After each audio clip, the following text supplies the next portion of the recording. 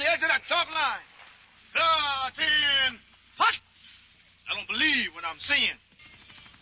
You're not worthy enough to look your superiors in the eye. Understand? Yes, sir. Now, every time I say understand, I want the whole group to say, yes, sir. Understand? Yes, sir. Understand? Yes, sir. Understand? Yes, sir. Ah, boot camp. What wonderful memories. For many of us here, boot camp brings back all kinds of bad memories. Most people hate boot camp. That is, until they go into real combat. And it's amazing how many soldiers change their attitude towards boot camp when suddenly the bullets start whizzing, because that's when they suddenly realize that the lessons they learn in boot camp, the basics they learn in boot camp, is what kept them from becoming a casualty out in the real world of combat. Now, friends, what's really interesting when we look in the Bible is how often in the Bible we as followers of Jesus Christ are referred to as soldiers. And how often the Christian experience that we live out as followers of Jesus Christ is referred to as warfare, combat. And friends, just as in every other kind of combat, so too in spiritual combat, there are casualties. Now you say, what do you mean? What are you talking about? Spiritual casualties. Well, by talking about spiritual casualties, what I mean is not that we in life have trouble and difficulty and trials and tragedies happen. Oh no. What I mean is that in the midst of living life, that we make choices, we make decisions, we make actions that cause us to embarrass ourselves and our families, cause us to disgrace ourselves and our families, and cause us to bring consequences that are painful and disastrous on ourselves and our families. This is what I mean by being a casualty in spiritual combat. When David did his deal with Bathsheba, he became a spiritual casualty. When Cain did his thing with Abel, he became a spiritual casualty. When Judas did his thing with Jesus, he became a spiritual casualty. Friends, God does not want you to become a spiritual casualty. I don't want you to either. And what I've learned in over 20 years of being a pastor now is that most people, in fact, to almost everybody I've ever seen or heard of, who became a spiritual casualty, did so for one reason. It wasn't because they didn't understand how many angels fit on the head of a pin. It wasn't because they couldn't explain what the 7 seals in the book of Revelation meant. Oh no. People who end up as spiritual casualties end up there because of their failure to execute the basics well. Things like Bible study, things like prayer, things like walking in the power of the Holy Spirit, things like resisting temptation in the power of the Spirit, things like obeying God and living under the lordship of Jesus Christ. The basic stuff is what results in us ending up as casualties. And so, I want to start today a new series, a short little series, entitled Spiritual Boot Camp.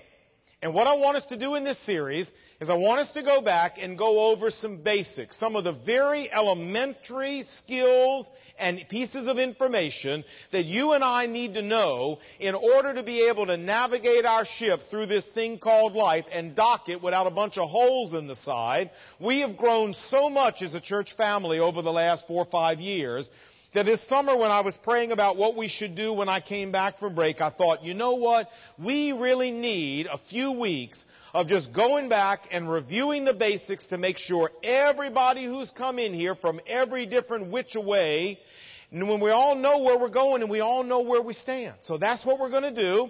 And we want to start today by talking about the reliability of the Bible. I did this series 14 years ago, or a series similar to it, when we were meeting at Langley High School. How many of you were physically here and heard the series originally? Okay, that's why we're doing this again. Because once every 14 years is not too often to review the basics. So hang on, we're going to have fun doing this, and we're going to learn a lot of really important information to protect and insulate your life from becoming a casualty of war. Now, you say, Lon, I understand what you're doing here, but my question is, why are we starting with the Bible? I mean, why don't we start with God? Why don't we start with Jesus? Why don't we start with the creation of the world or the origin of man or the plan of salvation or what Jesus did on the cross? Why are we starting with the Bible? And the answer is very simple, my friends. The answer is that everything we know about God, everything we know about Jesus and about the creation of the world and about God's plan for how to get us to heaven, everything we know about all those subjects, guess what? It all comes out of the Bible. If the Bible is not absolutely reliable, then friends, we have no real assurance about God, no real understanding about what's on the other side of the grave, and no real assurance about eternity at all. At least we're not sure we have it, because we're not sure the Bible's true. Friends, the reliability of the Bible is ground zero for the Christian faith, and so it behooves us to start right here, to demonstrate to all our satisfaction that this book and what it says about every subject that it covers is absolutely reliable, and that's what we want to do over the next couple of weeks. So here we go. Let's start. I want you to take a Bible and let's open it together to 2 Timothy chapter 3. 2 Timothy chapter 3, if you didn't bring a Bible today, please borrow our copy of the Bible. You'll find it on the back of the seat in front of you. We're going to be on page 843, page 843 of our copy, 2 Timothy chapter 3 in your copy. Before we start talking about whether or not the Bible is reliable, why don't we talk first about what it is that the Bible claims to be? Because I think that even among people who claim to be followers of Jesus Christ, there is some very disturbing confusion about this. There is some waffling about this that is really scary. So let's make sure we understand first what the Bible claims to be. 2 Timothy chapter 3, look at verse 16. 2 Timothy chapter 3, verse 16. All Scripture, the Bible says, is, some versions will translate it inspired. The NIV translates it is God-breathed.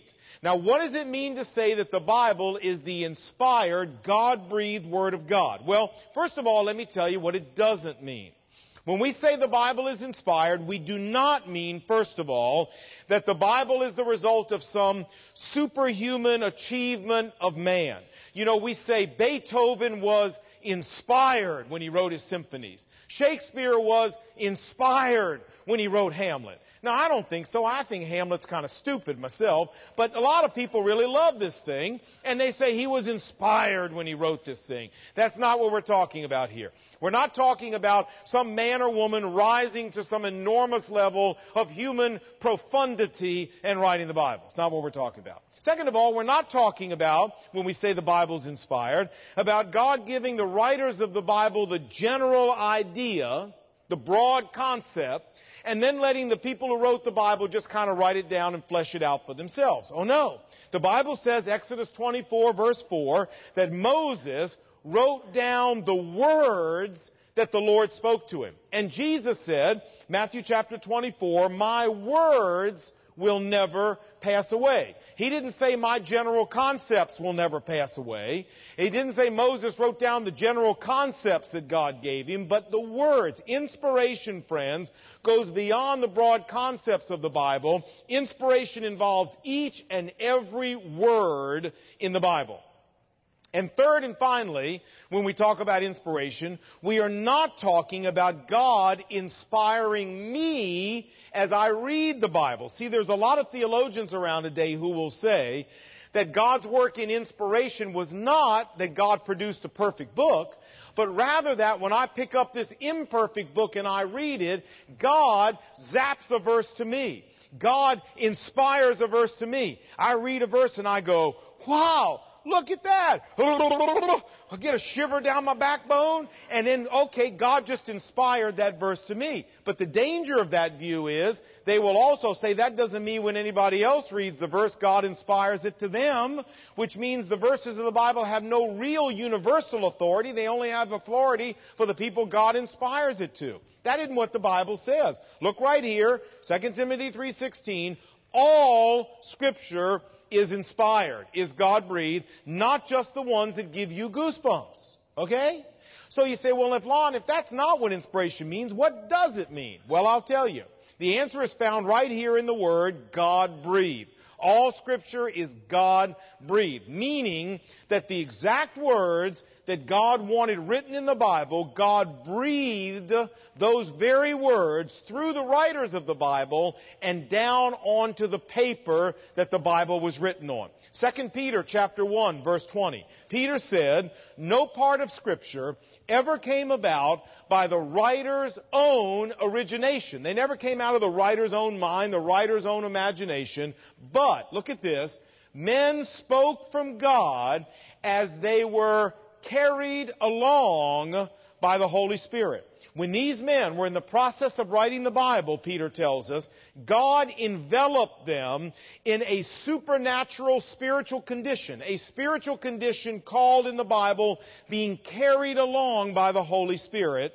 And you say, well, Lon, what did that look like? What were they like? Were they like in a twilight zone? Were they like in a trance? Friends, I don't know. Nobody knows. We have no idea exactly what this spiritual condition looked like, but what we do know is what the result was. And the result was this book that we call the Bible. When they were done writing it, they had written down the exact words God wanted written. And so let's summarize. What have we learned so far? Inspiration means that God caused the exact words He wanted to be written down on the pages of the Bible. Inspiration means that if Jesus Christ Himself had sat down at a desk in Nazareth and personally written every word in the Bible, what we would have from the hand of Jesus is exactly what we have today, because, oh, by the way, Jesus did write the Bible. It's just He wrote it through the instrumentation of human beings.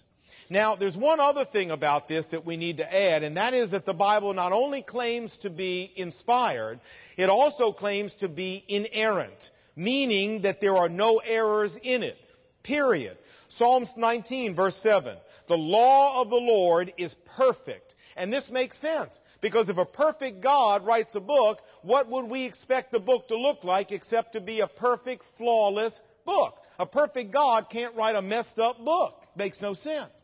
And so, friends, inerrancy means that the Bible, even though it's not a history book, it's not a geology book, it's not a geometry book, it's not an astronomy book, it's not a history book, but nonetheless, when the Bible speaks to issues of geography, geology, science, astronomy, cosmology, history, as well as to issues of religion, the Bible is right.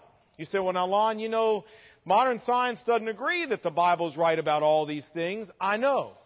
But what I'm telling you is that inerrancy demands we put our confidence in what the Bible says and let science catch up.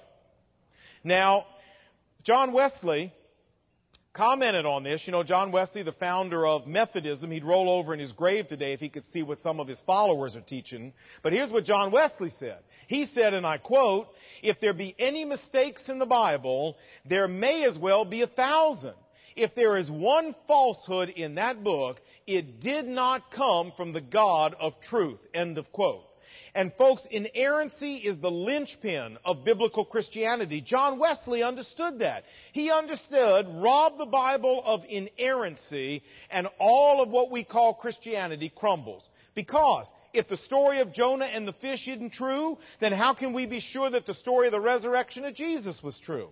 If what the Bible says about Adam and Eve is wrong, how do we know that what the Bible says about heaven and hell isn't wrong?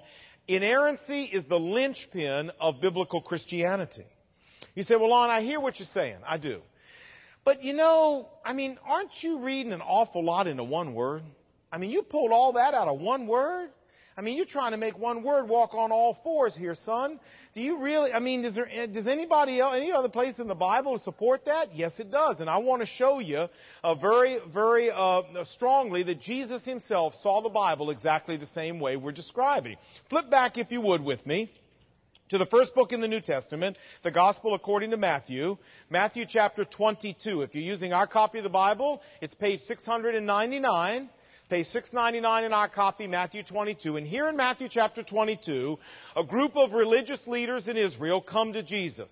They come to Jesus with a Bible stumper for Him. Their name were Sadducees. This was a very prestigious religious group, mostly rabbis and priests. And they come to Jesus, verse 23, and the Bible tells us that this was a sect of people who say that there is no resurrection, no life after the grave, no afterlife, no heaven, no nothing. It's just fade to black, blow the candle out. That's it. And they come to Jesus and they got a question. Here's their question. Teacher, they say, Moses told us, verse 24, that if a man dies without having children, his brother must marry the widow and have children for him. This comes out of the Old Testament, Deuteronomy 25, where an ordinance for Israel was, if you had a brother and your brother died and had no children, you were to take your brother's widow and give her children so that your brother's name would not perish from the face of the earth. That's what they're talking about. So they say, here comes our stumper. There were 7 brothers among us. And the first one married this lady and died, and he had no children by her, so he left his wife to his brother. And the same thing happened to brother number 2. He married the woman, had no children, he died. And then to number 3, married the woman, had no children, he died, all the way down through number 7. All 7 married to her, had no children, all 7 brothers died. Finally, the woman died. Man, talk about a woman with bad karma. I mean, I wouldn't marry this woman in the afterlife. You understand what I'm saying? Can you imagine being brother number 7 and seeing this thing heading your way? Man, I'd change my name. That's all I got to say. So anyway, and here comes their question. Here it is, Bible Stumper, verse 28. Now, at the resurrection, in heaven, in the afterlife, whose wife will she be? Which one of the 7 gets her? Because she was married to all of them. And they thought they really had him. Well, I love what Jesus did. He did 2 things. First, he answered the question that they asked. And then he went on to answer the question they didn't ask, but they should have asked, which is our view of the afterlife correct? Is it really just fade to black? Is it really just blow the candle out and you're gone? That's the question they should have asked, so he answers that too. Watch. First, the question they asked. Jesus said, verse 29, you are in error, because you do not know the Scriptures or the power of God. Can you imagine telling these guys this? These are the rabbis of Israel, the leaders of the country. Said, you guys don't know the Bible and you don't know the power of God. You don't know anything. And he says to them, because here's the answer. At the resurrection, in the afterlife, in heaven, people will neither marry nor be given in marriage. They'll be like the angels in heaven. There's your answer. See, angels, they don't marry. There's no sex in heaven. There's no procreation in heaven because angels don't die. You don't need to make new baby angels because the big ones don't die. And so Jesus said in heaven, we're going to be just like the angels. There's not going to be any marriage. There's not going to be any procreation. There's not going to be any sex. There's not going to be any romance. There's not going to be any dating because we're not going to die either. There's not going to be any need to reproduce to keep the human race going. So the answer to your question is, whose wife will she be in heaven? Answer, nobody's. It's not going to be anybody's wife. Now he goes on to answer the question they should have asked. He says, verse 31, but about the resurrection from the dead, about your view of the afterlife, let me tell you this. Did you not read what God said in the Bible? Where God said, I am the God of Abraham, the God of Isaac, and the God of Jacob. God is not the God of the dead, but of the living. He said, Lon, I don't get it. How does that in any way answer their issue? Well, now think about it. Do you know when God said, I am the God of Abraham, Isaac, and Jacob? He said it to Moses from the burning bush. Now, here's the issue. When God said, I am the God of Abraham, Isaac, and Jacob to Moses, Abraham, Isaac, and Jacob had been dead for 500 years or more. They'd been in the grave for 500 years or more. And so God didn't say, I was the God of Abraham, Isaac, and Jacob. They're dead, they're gone, they're blown out like a candle. So I was their God. What did God say? 500 years after those people's bodies went in the grave, God said, I still am the God of Abraham, Isaac, and Jacob. Why? Because Abraham, Isaac, and Jacob are still alive. They're still living in the afterlife with me. God is not the God of the dead. These people aren't dead, Jesus said 500 years later. They're still alive. That's why God used the present tense instead of the past. I still am the God of Abraham, Isaac, and Jacob. And when the crowd heard this, verse 33, they were amazed at his teaching, astonished. Jesus said, of course there's an afterlife. Abraham, Isaac, and Jacob were there 500 years later in the afterlife. That's why God used the present tense. Of course there's an afterlife. What's wrong with you people? May I say to you that if you're here and you've never trusted Jesus in a real and personal way, that this is important information for you to have? Because there's a lot of people in our world today that are modern Sadducees. They want you to believe there's nothing on the other side of the grave. No continued life, no settling of accounts, no nothing. You just fade to dark, you're gone. Well, I'm here to tell you that Jesus said that's not the way it is at all. If Abraham, Isaac, and Jacob were still alive 500 years later, guess what? You're going to be too.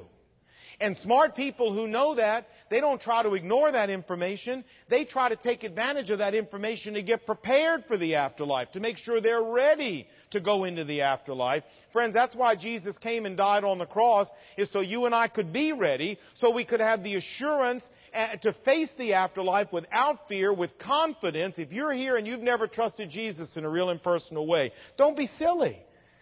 Jesus said you're going to be alive.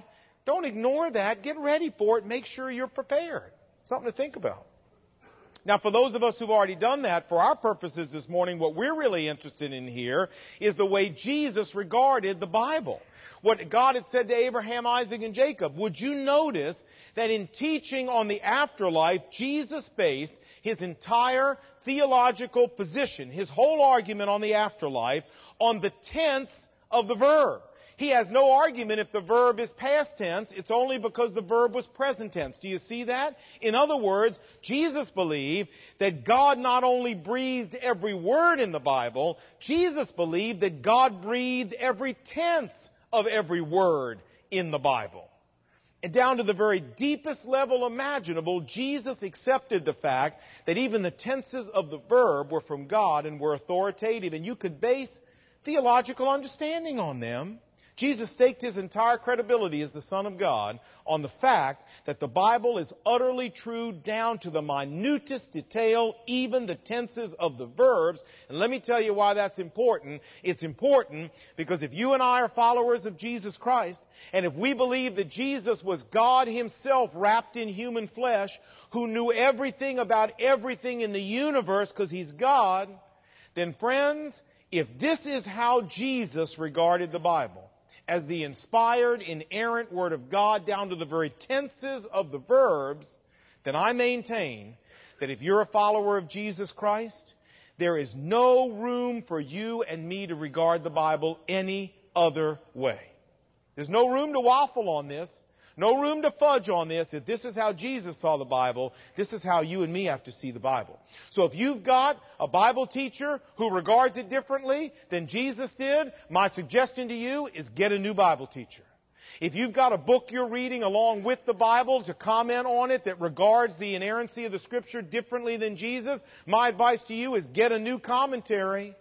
But friends, there is no room to go anywhere on this as followers of Christ but where Jesus went. This is the inspired, inerrant Word of God down to the deepest imaginable level. They say, well, Lon, so what you're asking me to do is to accept the Bible as the inspired Word of God, right? Right. What you're asking me to do is accept the fact that even in the face of scientific disagreement, the Bible is inerrant in everything it says, right? Right.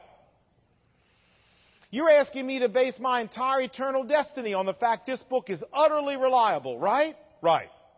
You say, well, now, Lon, is there any proof you've got? I mean, I know what the Bible says about itself, but is there any external proof, any external verification that you can give me that will give me the confidence the Bible really stands the test? The Bible really is what it claims to be? Absolutely. And if you come next week, that's exactly what we're going to do. No, it's real, because I'm out of time.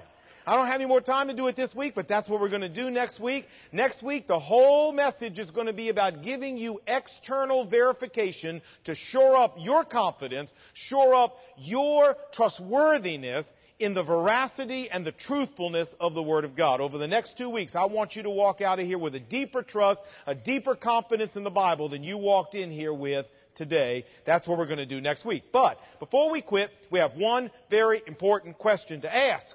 And you know what it is? We're talking about boot camp. So you got to get ready to do this now. Ready? Take a deep breath. 1, 2, 3. All right. That was awesome. That's great. Now, you say, Lon, so what? You know, I heard what you said. We've just done a great theological study. We understand the inspiration of the Bible. But I'm not a theologian, Lon. What difference does this make to me Monday to Saturday in my life? The fact that the Bible is the inspired Word of God. Well, let me see if I can explain that to you in the couple minutes I got left. You know, I was out at Hume Lake Christian Camps this past summer speaking. It's up in the Sierra Nevadas, about 6,000 feet, just near Fresno, California. Man, I'll tell you, on a really humid day, it's about 18% relative humidity up there. I thought about you guys all summer. I did. I'd get the paper, I'd read about the weather back in Washington in mid-July, and I'd sit out there on the deck and I'd go, God bless those wonderful people. But you know, another great thing about Hume Lake is the stars. See, there's no lights up there. It's not like here with all this light pollution. And I've never seen stars like this before. And one night after one of the meetings, my friend Dan McKinn and I were walking back to our rooms together and looking at the stars. And he's an old Navy guy, and he said to me, "Do you know how to find the North Star?" And I went, no. So he showed me about the Big Dipper and how to find this thing. And I said to him, "Well, Dan, you know, I've always wanted to ask somebody about this. What is the big whoop about the North Star? I mean, I don't understand what is the big deal about this star." And he said, "Oh, if you're anywhere in the Northern Hemisphere and you're lost, you look up and find the North Star, and wherever it is, that's due north. So it keeps you from getting completely turned around, getting completely disoriented, getting yourself into a disaster. You can always find true north if you can find the North Star." I thought, well, what happens if it's cloudy? But then I didn't want to ask that. So I thought, okay, well, we won't go there. But the point is, that was pretty cool information. So I went back to my room, and I was getting ready for bed, and I thought, you know, isn't it true that in life, everybody needs a North Star?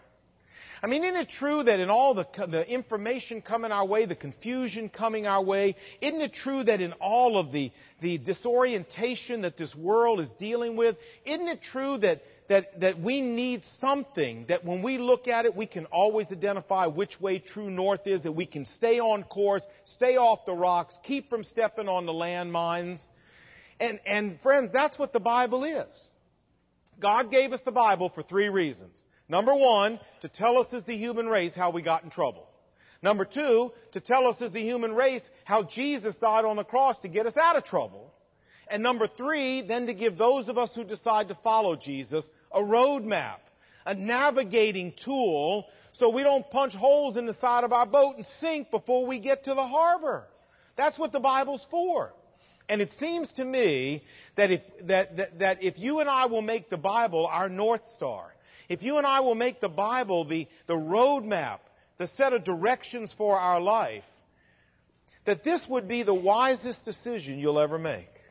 Friends, I maintain that if you make the Bible your North Star and your roadmap, you may have trouble in life, you may have difficulty in life, you may even face tragedy in life, but you can get through all of those and dock without holes in your boat if you'll keep the Bible as your North Star. It'll keep you on track. It'll keep you from getting disoriented. It'll keep you headed towards true north. That's why Psalm 19 says this. Look what it says.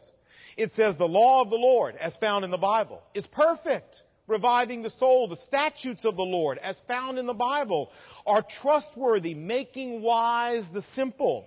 The precepts of the Lord, as found in the Bible, are right, giving joy to the heart. The commands of the Lord, as found in the Bible, are radiant, giving light to the eyes. The fear of the Lord, as described to us in the Bible, is pure, enduring forever. The ordinances of the Lord, recorded in the Bible, are sure and altogether righteous." Verse 11, "By them," God's ordinances, God's precepts, God's commands, God's statutes recorded in the Bible, "by them your servant is warned." Warned about what? Well, warned about where the landmines are, warned about where the alligators are, warned about where the rocks are on the side of the channel. "And by keeping them," look at this, "in keeping them, there is great reward." What's the so what of what we've learned today? The so what is, friends, that if you and I will make the Bible the authority for what we do in life, the choices we make, the decisions we make, the worldview we have, not what Madison Avenue tells you, not what some professor in some university tells you, not what the media tells you, and not even what you feel like doing. But if you will make what God says in the Bible the roadmap for your life, I maintain it is impossible, and I'll say that categorically, it is impossible for you to become a spiritual casualty. You cannot. You may have trouble, but you will not be a casualty if you will make the Bible the roadmap for your life. And everybody I've ever met or heard of that got shot out the saddle as a spiritual casualty, you know what? You can trace it back to some area of their life where they decided to make something else the roadmap for their life than what God said. Never seen it any different. So that's why God gave us the Bible, one of the reasons. And this is what God wants you to walk away with today, the so what. Monday to Saturday, take this book. Make it the North Star. Make it the roadmap. Make decisions based on what it tells you, not what you feel like doing. And I'm telling you, you'll pull in with the Apostle Paul and be able to say, I fought the fight. I ran the race. I finished the course. And look, I got no holes in the boat. And now is laid up for me a crown in heaven. I didn't self-destruct because I had the right roadmap. That's what he said to Joshua. Let's read this in closing. Joshua chapter 1, verse 7. Be careful to obey all the law that my servant Moses gave you from me. Do not turn from it to the right or to the left, Joshua. Meditate on it day and night so that you may be careful to do, not just to read, but to do everything written in the Bible, because then, look at this, you will be prosperous and then you will have good success. You make this book your North Star, my friends, and you will never, ever go wrong. You can't. May God help us do that. Let's pray.